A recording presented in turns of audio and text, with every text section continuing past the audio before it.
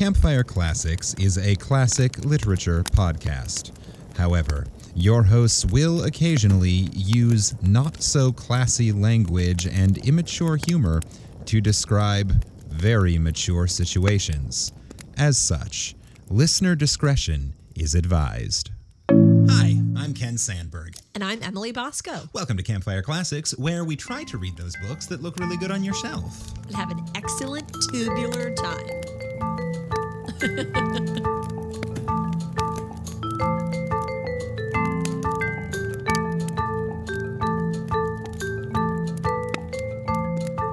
is it 1996 already? Yeah. No, I'm just today. Tubular, today dude. I surf. Today in this moment, I'm a surfer. All right, great. What's bringing on the surfer vibes? Is it the bright sunny weather and the crashing waves outside your window? Well, I do live very close to the Long Island Sound, but it is snowing today, so not the weather.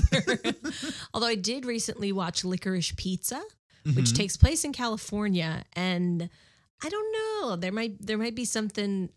I've just had California on my mind since I watched that, so maybe that's why I'm like, rad, man. Just got some lingering surfer vibes. I think so. Even though neither of the main characters are particularly that way, but I don't know.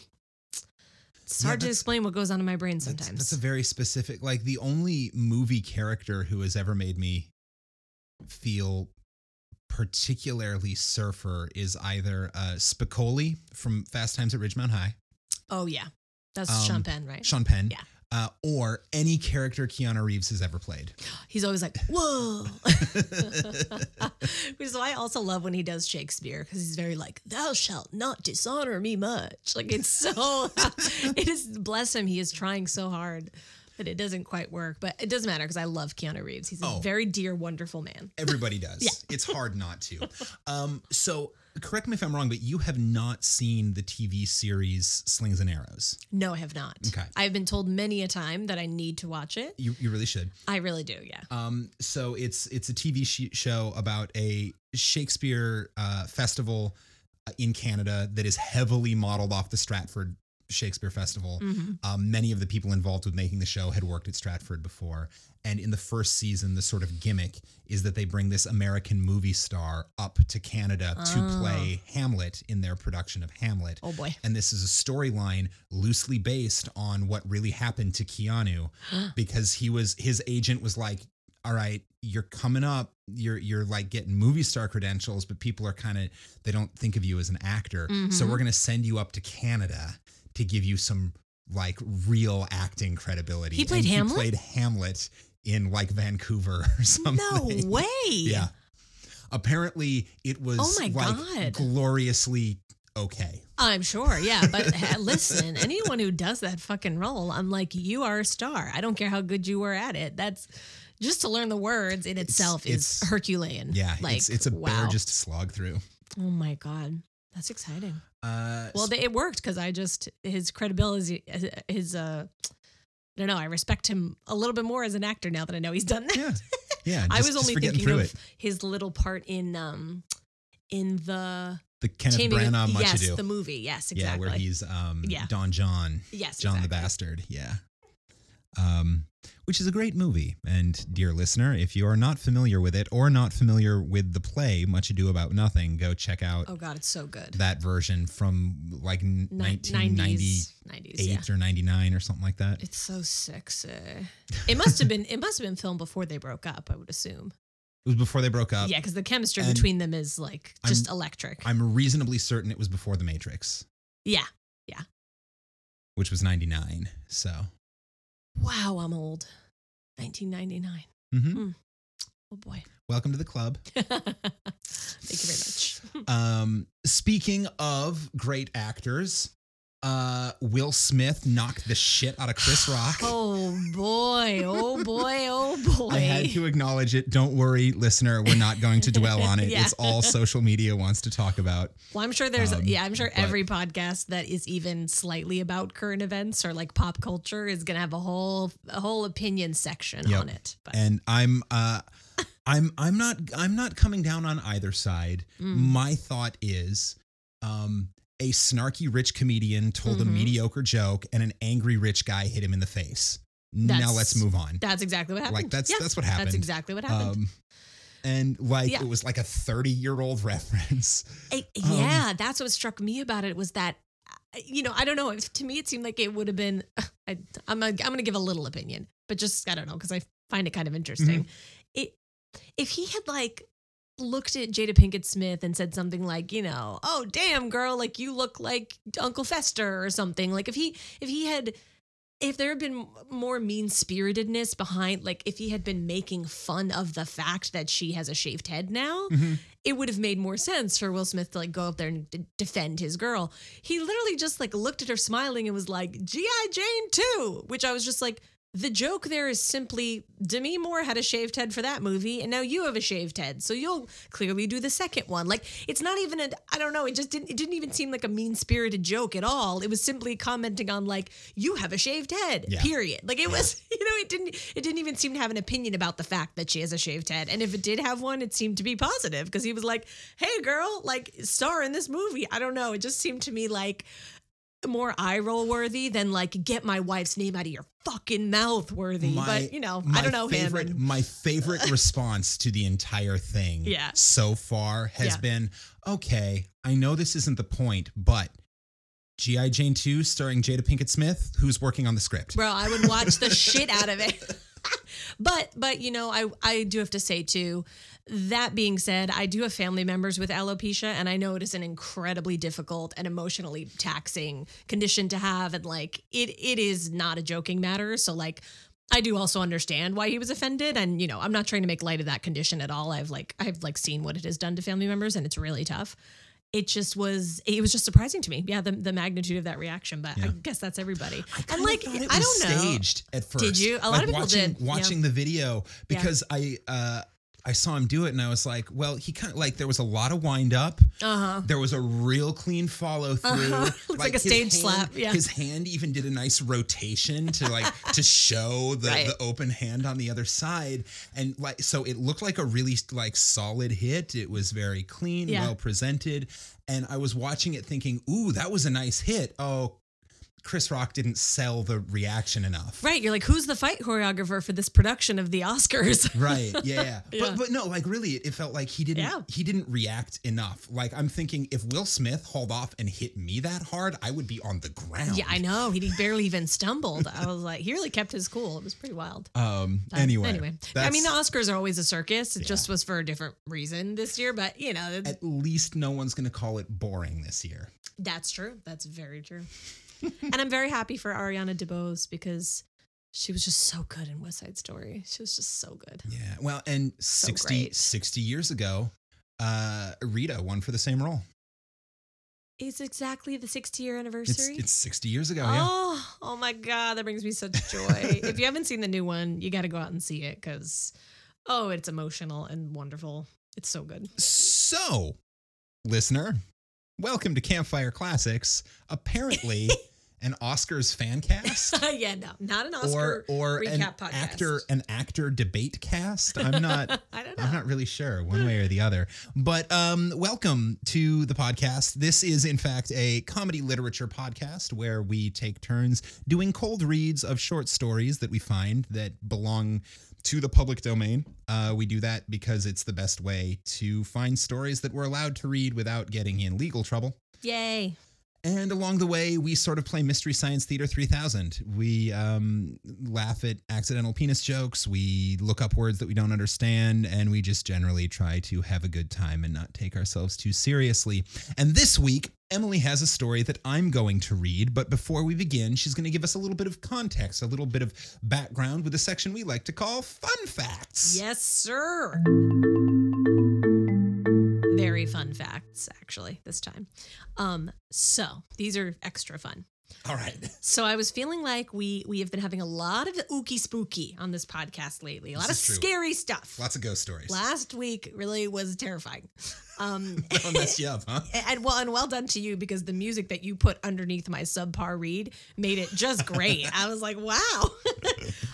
So this week we're going to switch gears and we're going to read from a children's book. Oh, good. Yay. We're going to be wholesome.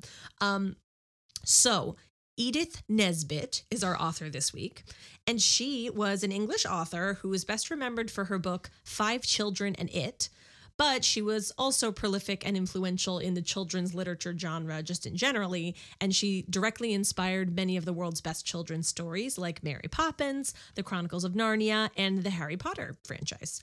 And she has actually been credited as the unofficial inventor of the children's adventure story. Very cool. Yeah, which is pretty Yeah. pretty big honor.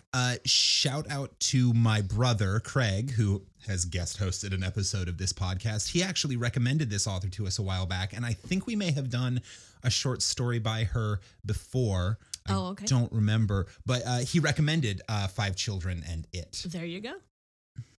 Can you read that for copyright reasons, or is it still... It's not a copyright issue. It's that all of those stories, like the short stories, are more like chapters. They're very interconnected. So to just pick one and do it would feel kind of weird if we were gonna do that book. That could be a separate podcast. It'd be a series. Right. That could be a separate podcast. You could just have one where you read an entire book chapter by chapter. We talked about doing something like that, specifically with like an Agatha Christie mystery. Do one of the novels, that right? Are, you know. Or if you did it, I mean, as a nanny, I know that many moms would be happy to just have like basically a children's audiobook to put on that like has some fun banter in there. You know? Yeah. Make them feel like they're falling asleep with friends. we'd have to do the G-rated version. Oh, of our yeah. banter. Totally. We'd make it kiddie friendly. Yeah. So even Noel Coward, who is actually not really mostly known for his child-friendly humor, was a great admirer of her work. Now, it makes sense that she was sort of prolific in the childhood adventure genre because her childhood was extremely tumultuous. So her dad dies before she's 4 years old, and her sister is in poor health, which means they have to move around a lot, which I feel like is a running theme. Like, I feel like in all the fun facts I've read, the author has had a pretty migrant childhood. It gives them a lot to write about, I think. Dead parent. Yeah, they all live the lives of a Disney princess. Yeah, exactly. I guess, I don't know. I guess they do say, hardship makes artists. So I'm like, if you have a pretty standard childhood, what do you have to write about? Oh no, I had a very happy childhood. Oh no. Well, there's a reason you're an actor, not a writer. Yes, true, exactly. So they're moving around a lot.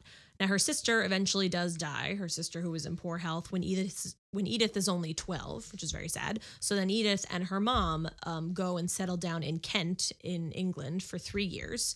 And this location inspires a lot of Edith's writing, including one of her most popular stories, The Railway Children. Not to be confused with The Boxcar Children, which I at first thought it was. And I was like, oh, those books, I know those. Like, that should be what she's best known for. But then I was like, oh, no, I think maybe The Boxcar Children sort of ripped off The Railway Children, or I don't know which came first. I don't know anything about The Railway Children. Yeah, I don't know. But I mean, if I seem to remember, Edith is like late 19th, early 20th century, and the Boxcar Children, and I think she's English.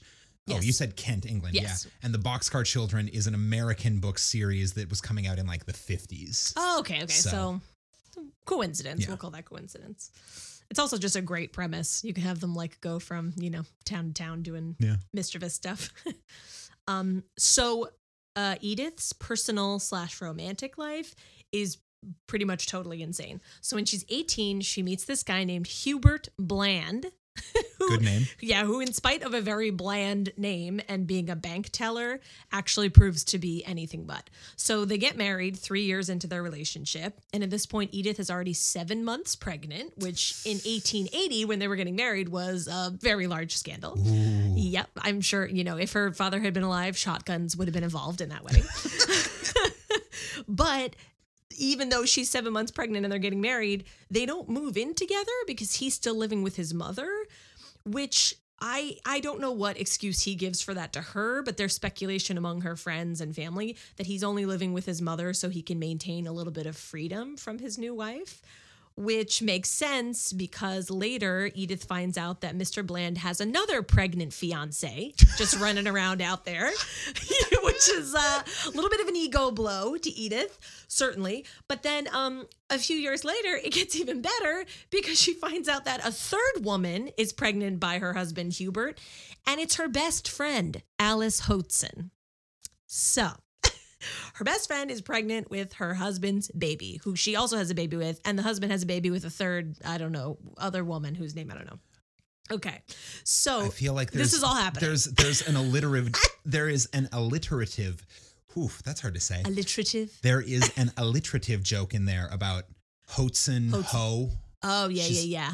Hoatzin. Yeah, and Hubert's babies with Hoatzin, with the Hoatzin. I don't know, but this Hubert Bland he fucking gets around. All right. Okay, so this is all happening, right? Right. But I haven't even gotten to the best part. Edith has already agreed to raise her best friend's baby and to have the baby, like to take in the baby and then have her best friend Alice work in her house as a housekeeper. But she agrees to all this before she knows that the baby was fathered by her own husband. Okay, so her bestie and her bestie's baby, which is also her husband's baby, are living in her home. And Edith's just like, okay, like I rise above. It's unbelievable. She's just like, this child is mine. Like I adopt this child as my own. My former bestie is going to be my housekeeper and we're all just going to live in harmony. Okay. Good Lord. Insane. Okay. Yes. So the friend stays with them as a housekeeper and a secretary. And everything is, hunky-dory. They have a fight, but she agrees to let them stay. 13 years later, the friend gets pregnant by her husband again. So now Edith has 2 adopted children fathered by her husband with her best friend living in her home. And she has also had 2 more kids by her husband. So she has 3 of her own children and 2 adopted ones. This is a sitcom. It's absolutely insane. This is an incredible sitcom. Yeah. Yep. And I mean, credit to this woman. She has no ill will towards these adopted kids, even though they are the product of her husband's affairs with her former best friend, or I don't know, maybe still best friend if she's very forgiving.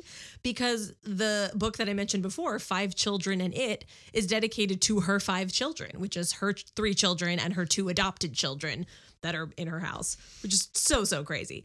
And she also dedicated that book to her adopted son, John. And then this other book that she wrote, The Book of Dragons, which is actually the book that today's story comes from, she dedicated to her adopted daughter, Rosamond. So like both of those books were dedicated to the kids that were not biologically hers, which is very beautiful and big of her. And the daughter, Rosamond, also became a writer later in her life, and Edith collaborated with her on her book, Cat Tales. So that's like a mother-daughter collaboration, which is very sweet. I know. And I mean, bless her, Edith and Hubert Bland stay together until he dies in 1914 through all that. And then after that, she marries a ferryboat captain, which is very cool. I know, 3 years later. And they are together until Edith dies in 1924 at the age of 65, probably from lung cancer because she was notoriously a very heavy smoker. So, I mean, shit'll get you. That's a life. Get you. Kids, just say no. Right, just say no. You don't want to leave behind your 5 children. No. So, as I mentioned before, this week you will be reading a short story from the book titled The Book of Dragons. Exciting. And the story is called The Book of Beasts. So, let's start this fire.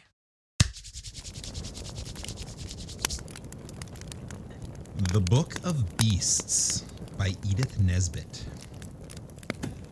He happened to be building a palace when the news came, and he left all the bricks kicking about the floor for Nurse to clear up. But then the news was rather remarkable news. You see, there was a knock at the front door and voices talking downstairs, and Lionel thought it was the man come to see about the gas, which had not been allowed to be lighted since the day when Lionel made a swing by tying his skipping rope to a gas bracket. Nearly blew up the house. Whoops. Yeah, that sounds like regular kid stuff. Yep. Oh, Lionel. And then, quite suddenly, Nurse came in and said, "Master Lionel, dear, they've come to fetch you to go to be king." Then she made haste to change his smock and to wash his face and hands and brush his hair, and all the time she was doing it, Lionel kept wriggling and fidgeting and saying, "Oh, don't, Nurse." I assume he's a very little boy. Cute. "Oh, don't, Nurse." And "I'm sure my eyes are quite... Nope. "I'm sure my ears are quite clean." Or, "Never mind my hair, it's all right." And "That'll do." "You're going on as if you was going to be an eel instead of a king," said Nurse. The minute Nurse let go for a moment, Lionel bolted off without waiting for his clean handkerchief. And in the drawing room, there were two very grave-looking gentlemen in red robes with fur and gold coronets with velvet sticking up out of the middle like the cream in the very expensive jam tarts. Ooh, that sounds good. They bowed low to Lionel, and the gravest one said, "Sire, your great-great-great-great-great-grandfather, the king of this country, is dead, and now you have got to come and be king." That's a big generation leap. Yeah, I'm like, wait, what happened to all the other male heirs in his family? They're all dead? It was next? 1, 2, 3, 4, Yeah. 5, 6, 7 generations all died at God, once. what did they all go off to war? It was a family picnic. And the potato salad was just really bad. Wow. We are never letting Aunt Susie cook again. It's a heavy burden she carries. "Yes, please, sir," said Lionel. "When does it begin?" "You will be crowned this afternoon," said the grave gentleman, who was not quite so grave-looking as the other. "Would you like me to bring Nurse? Or what time would you like me to be fetched? And hadn't I better put on my velvet suit with the lace collar?" said Lionel, who had often been out to tea. "Your Nurse will be removed to the palace later. No, never mind about changing your suit. The royal robes will cover all that up." The grave gentleman led the way to a coach with 8 white horses, which was drawn up in front of the house where Lionel lived. It was number 7 on the left-hand side of the street as you go up. Lionel ran upstairs at the last minute, and he kissed Nurse and said, "Thank you for washing me. I wish I'd let you do the other ear. No, there's no time now. Give me the hanky. Goodbye, Nurse." "Goodbye, ducky," said Nurse. "Be a good little king now and say please and thank you, and remember to pass the cake to the little girls, and don't have more than 2 helps of anything." So off went Lionel to be made a king. This is activating my maternal instincts in a big way. This is absolutely like painfully adorable. Ducky. He had never expected to be a king any more than you have, so it was all quite new to him, so new that he had never even thought of it. And as the coach went through the town, he had to bite his tongue to be quite sure it was real, because if his tongue was real, it showed he wasn't dreaming. Mm-hmm. That's sound logic. Yeah. Half an hour before, he had been building with bricks in the nursery, and now the streets were all fluttering with flags. Every window was crowded with people waving handkerchiefs and scattering flowers. There were scarlet soldiers everywhere along the pavements, and all the bells of all the churches were ringing like mad. And like a great song to the music of their ringing, he heard thousands of people shouting, "Long live Lionel! Long live our little king!" He was a little sorry at first that he had not put on his best clothes, but he soon forgot to think about that. If he had been a girl, he would very likely have bothered about it the whole time. Hey now. I mean, it might not be. It's a generalization, but Yeah, I probably would have been fussing about my clothes. Hey, I'm just reading it. A woman wrote this. So True. if it's a sexist generalization, that's not on me. You're right. That would be the sort of outdated and anachronistic thing we often comment on here at Campfire Classics. It's true. Thank you for joining us for this cutting commentary on the politics of yesteryear. Oh, yeah. And as they went along, the grave gentlemen who were the Chancellor and the Prime Minister explained the things which Lionel did not understand. "I thought we were a republic," said Lionel. "I'm sure there hasn't been a king for some time." "Sire, your great-great-great-great-great-grandfather's death happened when my grandfather was a little boy," said the Prime Minister. "Oh, okay." Oh, wait. So why is he just now being summoned the Boy King? "And since then, your loyal people have been saving up to buy you a crown. Oh, So much a week, you know, according to people's means. 6 pence a week for those who have first-rate pocket money, down to half a penny a week from those who haven't so much. You know, it's the rule that the crown must be paid for by the people." "But hadn't my great-great, however much it was, grandfather a crown?" "Yes, but he sent it to be tinned over for fear of vanity. And he had had all the jewels taken out and sold them to buy books.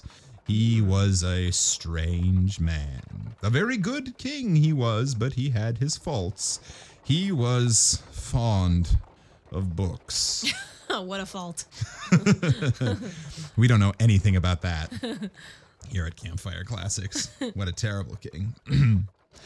"Almost with his last breath, he sent the crown to be tinned, and he never lived to pay the tinsmith's bill." Here the Prime Minister wiped away a tear, and just then the carriage stopped and Lionel was taken out of the carriage to be crowned.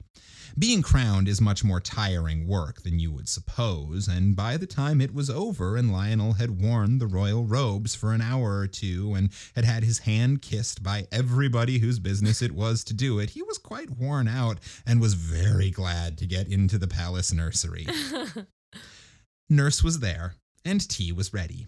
Seedy cake and plummy cake and jam and hot buttered toast and the prettiest china with red and gold and blue flowers on it and real tea and as many cups of it as you liked. Oh my God, that sounds amazing. After a long day of king business, just go have a feast with your nanny. That's great. Is good to be king, baby. Yeah. After tea, Lionel said, "I think I should like a book. Will you get me one, Nurse?" "Bless the child," said Nurse. "You don't suppose you've lost the use of your legs with just being a king?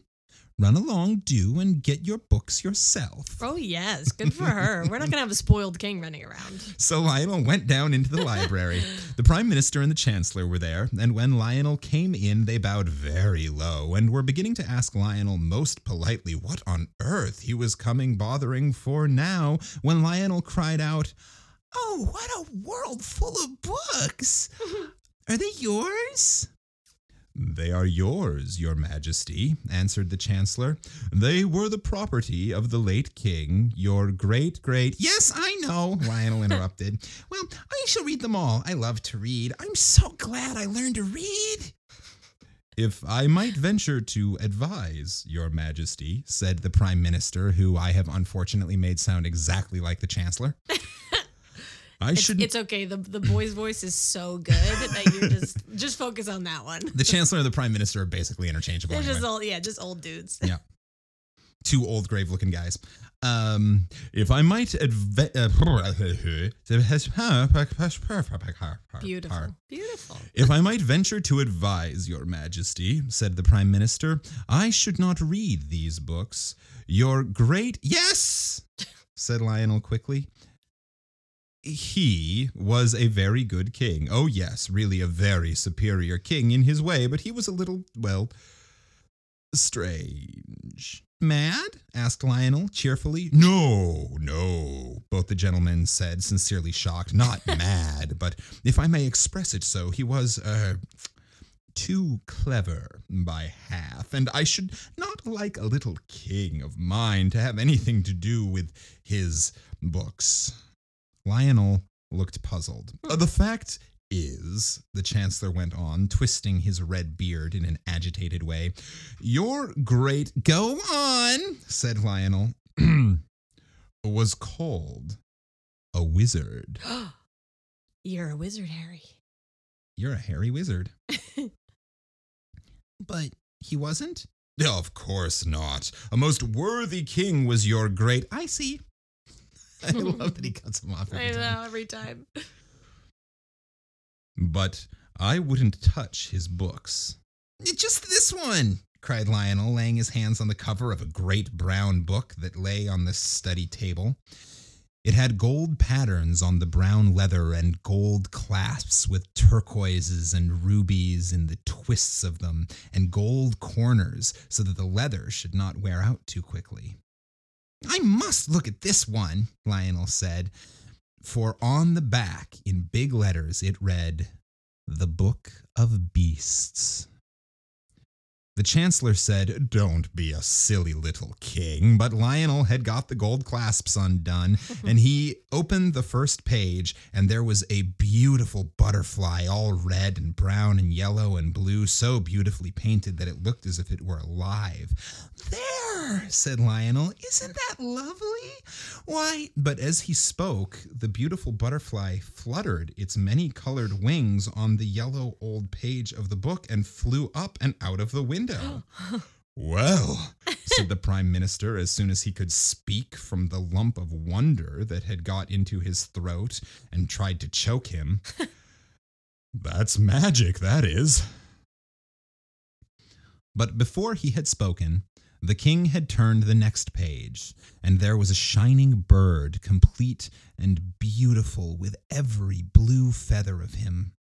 Under him was written, Blue Bird of Paradise, and while the king gazed enchanted at the charming picture, the blue bird fluttered his wings on the yellow page and spread them and flew out of the book. Then the Prime Minister snatched the book away from the king and shut it up on the blank page where the bird had been and put it on a very high shelf. And the Chancellor gave the king a good shaking and said, You're a naughty, disobedient little king, and was very angry indeed. I don't see that I've done any harm, said Lionel. He hated being shaken. Well, yeah. Yeah, I'm like, you should be like off with his head. You're the king now. Oh, jeez. He hated being shaken, as all boys do. He would much rather have been slapped. Oh, boy. Okay. All right. You should hire Will Smith as your chancellor. Oh, snap. Topical. Yeah. You're quick. Look at me being barely clever enough to breathe. Hey, I didn't think of it. It was a little on the nose. It was a little on the nose is all I'm saying. So was the slap. Oh, that would hurt. I know. I actually don't know if that's correct, but it was on the face. Oh, somewhere. no. It was good. Right? It doesn't matter. It doesn't matter how accurate it was. That was good. Thank you. That was good. No harm, said the Chancellor, in the same voice I've been using because I can't do a Will Smith impersonation. But what do you know about it? That's the question.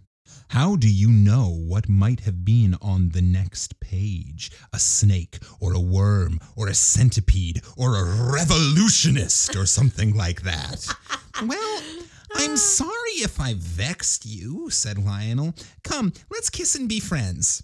So he kissed the Prime Minister, and they settled down for a nice quiet game of noughts and crosses, while the Chancellor went to add up his accounts.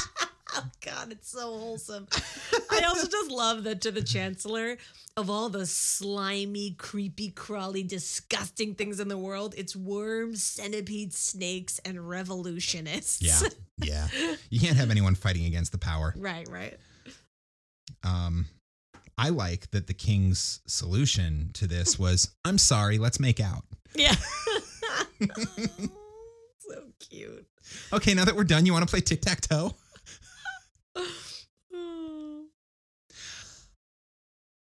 But when Lionel was in bed, he could not sleep for thinking of the book. And when the full moon was shining with all her might and light, he got up and crept down to the library and climbed up and got the Book of Beasts. An adventure. He took it outside to the terrace where the moonlight was as bright as day, and he opened the book and saw the empty pages with Butterfly and Blue Bird of Paradise underneath. And then he turned the next page. There was some sort of red thing sitting under a palm tree, and under it was written, Dragon. The dragon did not move, and the king shut up the book rather quickly and went back to bed. But the next day, he wanted another look. So he took the book out into the garden, and when he undid the clasps with the rubies and the turquoises, the book opened all by itself at the picture with dragon underneath. And the sun shone full on the page, and then, quite suddenly, a great red dragon came out of the book and spread its vast scarlet wings and flew away across the garden to the far hills, and Lionel was left with the empty page before him, for the page was quite empty, except for the green palm tree and the yellow desert, and the little streaks of red where the paintbrush had gone outside the pencil outline of the red dragon. Oh my God. And then Lionel felt that he had indeed done it. He had not been king 24 hours, and already he had let loose a red dragon to worry his faithful subjects' lives out. And they had been saving up so long to buy him a crown and everything. Oh. Lionel began to cry. No. God. I love him so much. The chancellor and the prime minister and the nurse all came running to see what was the matter, and when they saw the book, they understood, and the chancellor said, "You naughty little king, put him to bed, nurse, and let him think over what he's done." "Perhaps, my lord," said the prime minister, "we'd better first find out just exactly what he has done."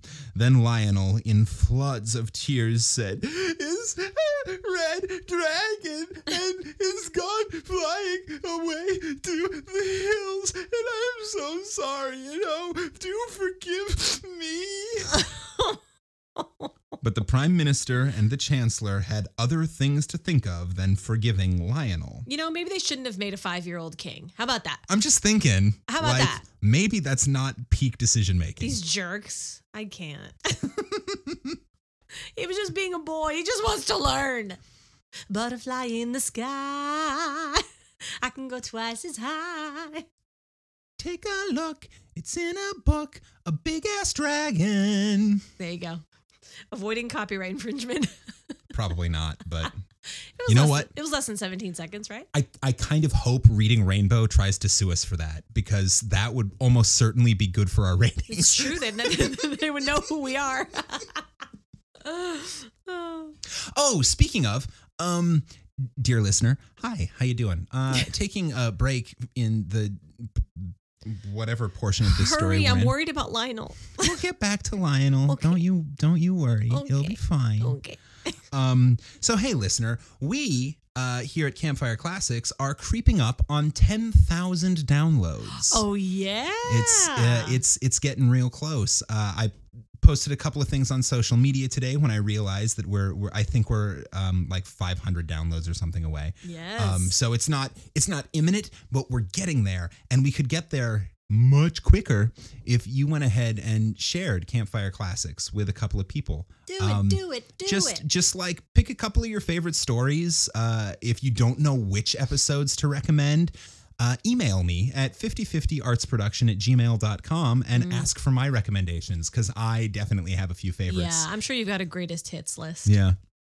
I've got a couple favorites just from the ones that we've done, and that's, I started here relatively recently. Yeah. Maybe I'll put together a little like Best of. Best of. Yeah. Page or something. Anyway, tell people about the podcast because I really want to hit 10,000. I think that would be fun. So help us out, please. You're the only way we can do it. Help me, Obi-Wan Kenobi. You're my only hope. Where was I? They won't forgive Lionel. Oh, yeah. They hurried off to consult the police and see what could be done. Everyone did what they could. They sat on committees and stood on guard and lay in wait for the dragon, but he stayed up in the hills, and there was nothing more to be done. The faithful nurse, meanwhile, did not neglect her duty. Perhaps she did more than anyone else, for she slapped the king and put him to bed without his tea. And when it was dark, she would not give him a candle to read by. "You are a naughty little king," she said, "and nobody will love you." I'm furious. I'm so mad right now. You were so on Team Nurse like 5 minutes ago. Yeah, that was before she started abusing this sweet little boy who just wants to learn and should not have been put in a position of power. Nobody will love you. I love you, Lionel. I love you. And also, like, maybe the dragon's just going to chill. I don't know. They're looking for the dragon. Like, he doesn't seem to be too nefarious yet. He just flew away and was like, I'm going to hang out in a cave somewhere. Yeah, maybe this is a story about, like, don't hate people just because they're different. Exactly. Maybe it's a story where Chekhov's dragon appears, but it never burns anybody to a crisp. You never see it again. Somehow I doubt it, but let's see. No, but Chekhov's slap has already reared its ugly head. Oh my God, it's crazy. Next day, the dragon was still quiet, Mm-hmm. though the more poetic of Lionel's subjects could see the redness of the dragon shining through the green trees quite plainly. So Lionel put on his crown and sat on his throne and said he wanted to make some laws. And I need hardly say that though the Prime Minister and the Chancellor and the nurse might have the very poorest opinion of Lionel's private judgment and might even slap him and send him to bed, the minute he got on his throne and set his crown on his head, he became infallible, which means that everything he said was right and that he couldn't possibly make a mistake. So when he said, "There is to be a law forbidding people to open books in schools or elsewhere," he had the support of at least half of his subjects, and the other half, the grown-up half, pretended to think he was quite right. This is going to turn out great. Then he made a law that everyone should always have enough to eat, and this pleased everyone except the ones who had always had too much. Love it. Tax the rich. And when several other nice new laws were made and written down, he went home and made mud houses and was very happy. And he said to his nurse, "People will love me now. I've made such a lot of pretty new laws for them." But nurse said, "Don't count your chickens, my dear. You haven't seen the last of that dragon yet." Oh boy. Now, the next day was Saturday, and in the afternoon the dragon suddenly swooped down upon the common in all his hideous redness and carried off the soccer players, umpires, goalposts, ball, and all. Then the people were very angry indeed, and they said, "We might as well be a republic, after saving all these years to get his crown and everything." And wise people shook their heads and foretold a decline in the national love of sport. And indeed, soccer was not at all popular for some time afterward. Suddenly became the most dangerous game in the country. Lionel did his best to be a good king during the week, and the people were beginning to forgive him for letting the dragon out of the book. "After all," they said, "soccer is a dangerous game, and perhaps it is wise to discourage it." Yeah, good point. Soccer players should be eaten by dragons. That's Right, just right. like Oh. popular opinion held that the soccer players, being tough and hard, had disagreed with the dragon so much that he had gone away to some place where they only play cat's cradle and games that do not make you hard and tough. All the same, Parliament met on the Saturday afternoon, a convenient time for most of the members would be free to attend to consider the dragon, but unfortunately, the dragon, who had only been asleep, woke up because it was Saturday, and he considered the Parliament, and afterwards there were not any members left. So they tried to make a new Parliament, but being a member of Parliament had somehow grown as unpopular as soccer playing, and no one would consent to be elected, so they had to do without a Parliament. When the next Saturday came around, everyone was a little nervous, but the Red Dragon was pretty quiet that day and only ate an orphanage. Wait, what's the dragon's busy schedule during the week? Digesting. I love it. Week 1, he had to digest a soccer team. Yeah. Week 2, he had to digest Parliament. Now he's going to go take a nap while he digests all the orphans. Oh my God. Oh boy. All right. So I'm thinking the message isn't about accepting people who are different, given that this dragon has now eaten like 40 people. Yeah, that was optimistic of me. But it's going to be great. It's going to be great. Lionel was very, very unhappy. He felt that it was his disobedience that had brought this trouble on the Parliament and the orphanage and the soccer players, and he felt that it was his duty to try to do something. The question was, what? The bluebird that had come out of the book used to sing very nicely in the palace rose garden, and the butterfly was very tame and would perch on his shoulder when he walked among the tall lilies. So Lionel saw that all the creatures in the Book of Beasts could not be wicked like the dragon, and he thought, suppose I could get another beast out who would fight the dragon. So he took the Book of Beasts out into the rose garden and opened the page next to the one where the dragon had been just a tiny bit to see what the name was. And he could only see Cora. But he felt the middle of the page swelling up thick with the creature that was trying to come out. Then it was only by putting the book down and sitting on it suddenly very hard that he managed to get it shut. Then he fastened the clasps with the rubies and turquoises in them and sent for the chancellor, who had been ill since Saturday, and so had not been eaten with the rest of the Parliament. And he said, "What animal ends in Cora?" The chancellor answered, "The manticora, of course." "What is he like?" asked the king. "He is the sworn foe of dragons," said the chancellor. "He drinks their blood. He is yellow, with the body of a lion and the face of a man. I wish we had a few manticoras here now, but the last died hundreds of years ago. Worse luck." Then the king ran and opened the book at the page that had Cora on it. And there was the picture, Manticora, all yellow with a lion's body and a man's face, just as the chancellor had said, and under the picture was written Manticora.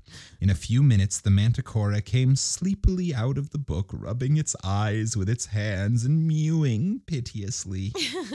It seemed very stupid.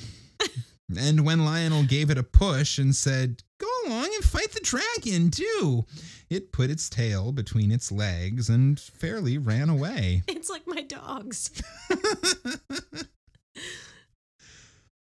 It went and hid behind the town hall. And at night, when the people were asleep, it went around and ate all the pussycats in town. Oh, no. Then it mewed more than ever, and on Saturday morning, when people were a little timid about going out because the dragon had no regular hour for calling, the Manticora went up and down the streets and drank all the milk that was left in the cans at the doors for people's teas, and ate the cans as well. And just when it had finished the very very last little half pennyworth, which was short measure because the milkman's nerves were quite upset, the red dragon came down the street looking for the manticora. It edged off when it saw him coming, for it was not at all the dragon-fighting kind, and seeing no other open door, the poor hunted creature took refuge in the general post office, and there the dragon found it, trying to conceal itself among the 10 o'clock mail. The dragon fell on the manticora at once, and the mail was no defense. The mewings were heard all over the town. All the kitties and the milk the manticora had had seemed to have strengthened its mew wonderfully. Then there was a sad silence, and presently the people whose windows looked that way saw the dragon come walking down the steps of the general post office, spitting fire and smoke, together with tufts of manticora fur and fragments of the registered letters.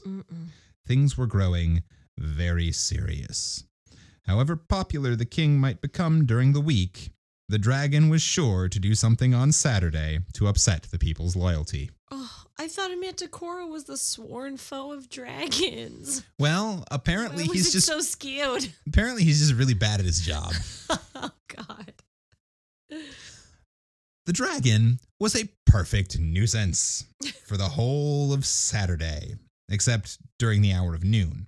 And then he had to rest under a tree, or he would have caught fire from the heat of the sun. You see, he was very hot to begin with. At last came a Saturday when the dragon actually walked to the royal nursery and carried off the king's own pet rocking horse. Then the king cried for 6 days, and on the 7th he was so tired that he had to stop. He heard the bluebird singing among the roses and saw the butterfly fluttering among the lilies, and he said, "Nurse, wipe my face, please. I'm not going to cry anymore." Nurse washed his face and told him not to be a silly little king. "Crying," said she, "never did anyone any good yet." "I don't know," said the little king. "I seem to see better and to hear better now that I've cried for a week. Now, nurse dear, I know I'm right, so kiss me in case I never come back. I must try to see if I can't save the people." Oh, okay. If there are any little boys in their formative age listening, it is okay to cry. It is okay to have feelings. Boys can cry. They can have emotions. This is very important. Reading books is good. Reading books is good. Although maybe don't demand that old men that you've just met kiss you. Mm-hmm. Yeah, probably not that one. And probably don't ask people to slap you. Different time. That's wait until you're older. Oh, God. Consent is everything, people. Consent is important. So off he went. The bluebird sang more sweetly than ever, and the butterfly shone more brightly, as Lionel once more carried the Book of Beasts out into the rose garden and opened it very quickly, so that he might not be afraid and change his mind. The book fell open wide, almost in the middle, and there was written at the bottom of the page, "Hippogriff." And before Lionel had time to see what the picture was, there was a fluttering of great wings and a stamping of hooves, then a sweet, soft, friendly neighing. And there came out of the book a beautiful white horse with long, long white mane and a long, long white tail. And he had great wings like swan's wings, and the softest, kindest eyes in the world, and he stood there among the roses. Oh. The hippogriff rubbed its silky, soft, milky white nose against the little king's shoulder, and the little king thought, "But for the wings, you are very like my poor dear lost rocking horse." And the bluebird's song was very loud and sweet. Then, suddenly, the king saw coming through the sky the great, struggling, sprawling, wicked shape of the red dragon, and he knew at once what he must do. He caught up the Book of Beasts and jumped on the back of the gentle, beautiful hippogriff, and leaning down, he whispered in the sharp white ear, "Fly, dear hippogriff, fly your very fastest to the pebbly waste." And when the dragon saw them start, he turned and flew after them with his great wings, flapping like clouds at sunset, and the hippogriff's wide wings were snowy as clouds at moonrise. When the people in the town saw the dragon fly off after the hippogriff and the king, they all came out of their houses to look. And when they saw the two disappear, they made up their minds to the worst and began to think what they would wear for court mourning. But the dragon could not catch the hippogriff. The red wings were bigger than the white ones, but they were not so strong. And so the white-winged horse flew away and away and away, with the dragon pursuing, till he reached the very middle of the Pebble Waste. Now, the Pebble Waste is just like the parts of the seaside where there is no sand, all round loose shifting stones, and there is no grass there, and no tree within 100 miles of it. Ooh. Lionel jumped off the white horse's back in the very middle of the Pebble Waste, and he hurriedly unclasped the Book of Beasts and laid it open on the pebbles. Then he clattered among the pebbles in his haste to get back to the white horse, and had just jumped on when up came the dragon. He was flying very feebly and looking around everywhere for a tree, for it was just on the stroke of 12. The sun was shining like a gold guinea in the blue sky, and there was not a tree for 100 miles. The white-winged horse flew around and around the dragon as he writhed on the dry pebbles. He was getting very hot indeed. Parts of him had even begun to smoke. He knew that he must certainly catch fire in another minute unless he could get under a tree. He made a snatch with his red claws at the king and hippogriff, but he was too feeble to reach them, and besides, he did not dare to overextend himself for fear he should get any hotter. It was then that he saw the Book of Beasts lying on the pebbles, open at the page with dragon written on the bottom. He looked, and he hesitated, and he looked again, and then with one last squirm of rage, the dragon wriggled himself back into the picture and sat down under the palm tree, and the page was a little singed as he went in. Yay, the palm tree. As soon as Lionel saw that the dragon had really been obliged to go and sit under his own palm tree because it was the only tree there, he jumped off the horse and shut the book with a bang. "Oh, hurrah!" he cried. "Now we really have done it!" And he clasped the book very tightly with the turquoise and ruby clasps.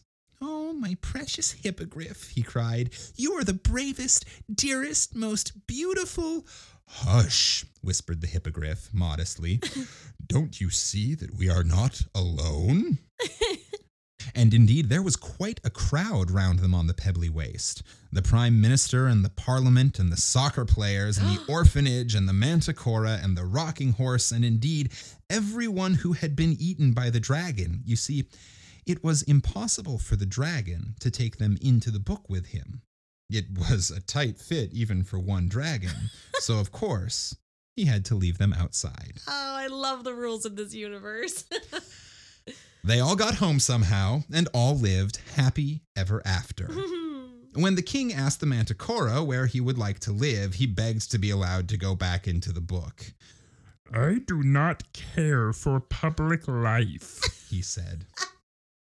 Of course, he knew his way onto his own page, so there was no danger of his opening the book to the wrong page and letting out the dragon or anything. So he got back into his picture and has never come out since. That is why you will never see a Manticora as long as you live, except in a picture book. And of course, he left the kitties outside too, because there was no room for them in the book, and the milk cans too. The rocking horse begged to be allowed to go and live on the hippogriff's page of the book. "I should like," he said, "to live somewhere where dragons can't get at me." Yeah, the rocking horse has seen some things. He's seen some shit. So the beautiful white-winged hippogriff showed him the way in, and there he stayed, till the king had him taken out for his great-great-great-great-grandchildren to play with. Oh. As for the hippogriff, he accepted the position of the king's own rocking horse, a situation left vacant by the retirement of the wooden one. And the bluebird and the butterfly sing and flutter among the lilies and roses of the palace garden to this very day. The end. Oh. That was more wholesome than I could have even hoped for. That was a very sweet change of pace my from the God, last I couple of love stories. it. Yeah. I mean, I sort of scanned it, but I wanted it to be cold for both of us. Yeah. But I sort of scanned it, was like, oh yeah, this one looks like a shift in tone, but like, it really was the voice. You made it with the baby boy voice. It's so cute. Well, didn't we have one where I ruined it with a voice? There was one. Oh, one the where- mummy one. Yeah, where we didn't know whether the cousin was like a little girl or if she Yeah. was like a full-grown woman, and then it was I like made her too young, so when Yes. it was her wedding, it was creepy. Yes, Yeah. exactly. And we were like, wait, are they getting married? Okay, they're getting married to each other. This is a grown person. Yep. But for that time, that probably meant 13. Anyway, Yeah. it was nice that this story had none of that. Yeah. Well, I a think little bit of an upsetting, the consequences of having a boy king, but it all worked out fine in the end, so Yeah. it's good. Yeah. That's Well, so cute. and it turns out there were no consequences because even the Right. people who got eaten by the dragon were just fine. Oh god, And the moral of the cute- story is death is meaningless, Mm-hmm. Great. life is eternal, and Love it. nothing bad will ever happen to you. A perfect bedtime story. That's exactly what I would want to hear read to me. Moms, this one can double as a bedtime story for your kid. Right? I don't know. Did we say anything bad in it?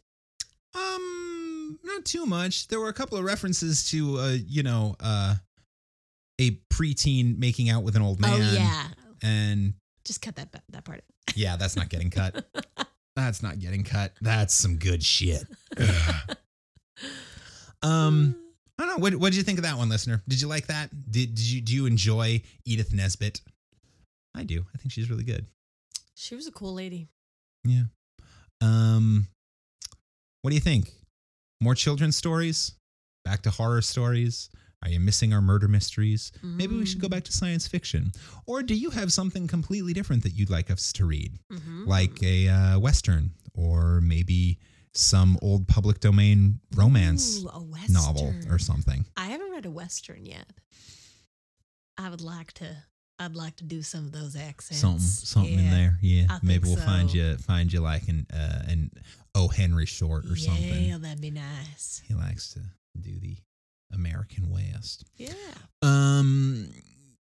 Yeah. So thanks for tuning in. I don't think I'm going to do a long denouement to this episode.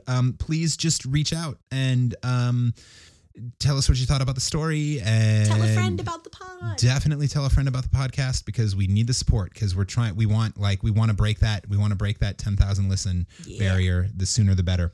And if you comment on social media or send us an email and let us know that you helped, I will give you a shout out on the podcast. Cool. And I hope that we have so many people do that I regret making that promise. Yay! Make him eat his words. But go ahead and do that. You can find us on all the social medias. You can email us at 5050artsproduction@gmail.com. And when you do that this week, please use this week's secret passphrase when you reach out. And this week's secret passphrase is Chekhov's slap.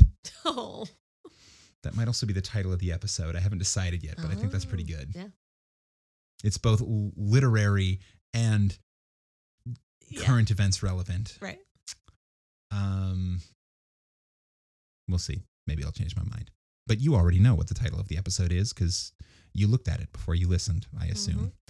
Time is funny. Time is money, which means money is funny. But since money is the root of all evil, then humor is the root of all evil. Well, that just can't be right. So funny is the Nah. devil. Nah, the math ain't mathing. I love to laugh. Then you love Satan. Okay. If you say so. If you say so. Cool. Anything else before we sign off? That was a lovely time. Thank you for your excellent voice acting. A pleasure as always. And until next week, this has been Campfire Classics, where we try to read those books that look really good on your shelf. Yeah. Yeah. Pretty laid back. I felt a little, I think my tongue got a little drunk halfway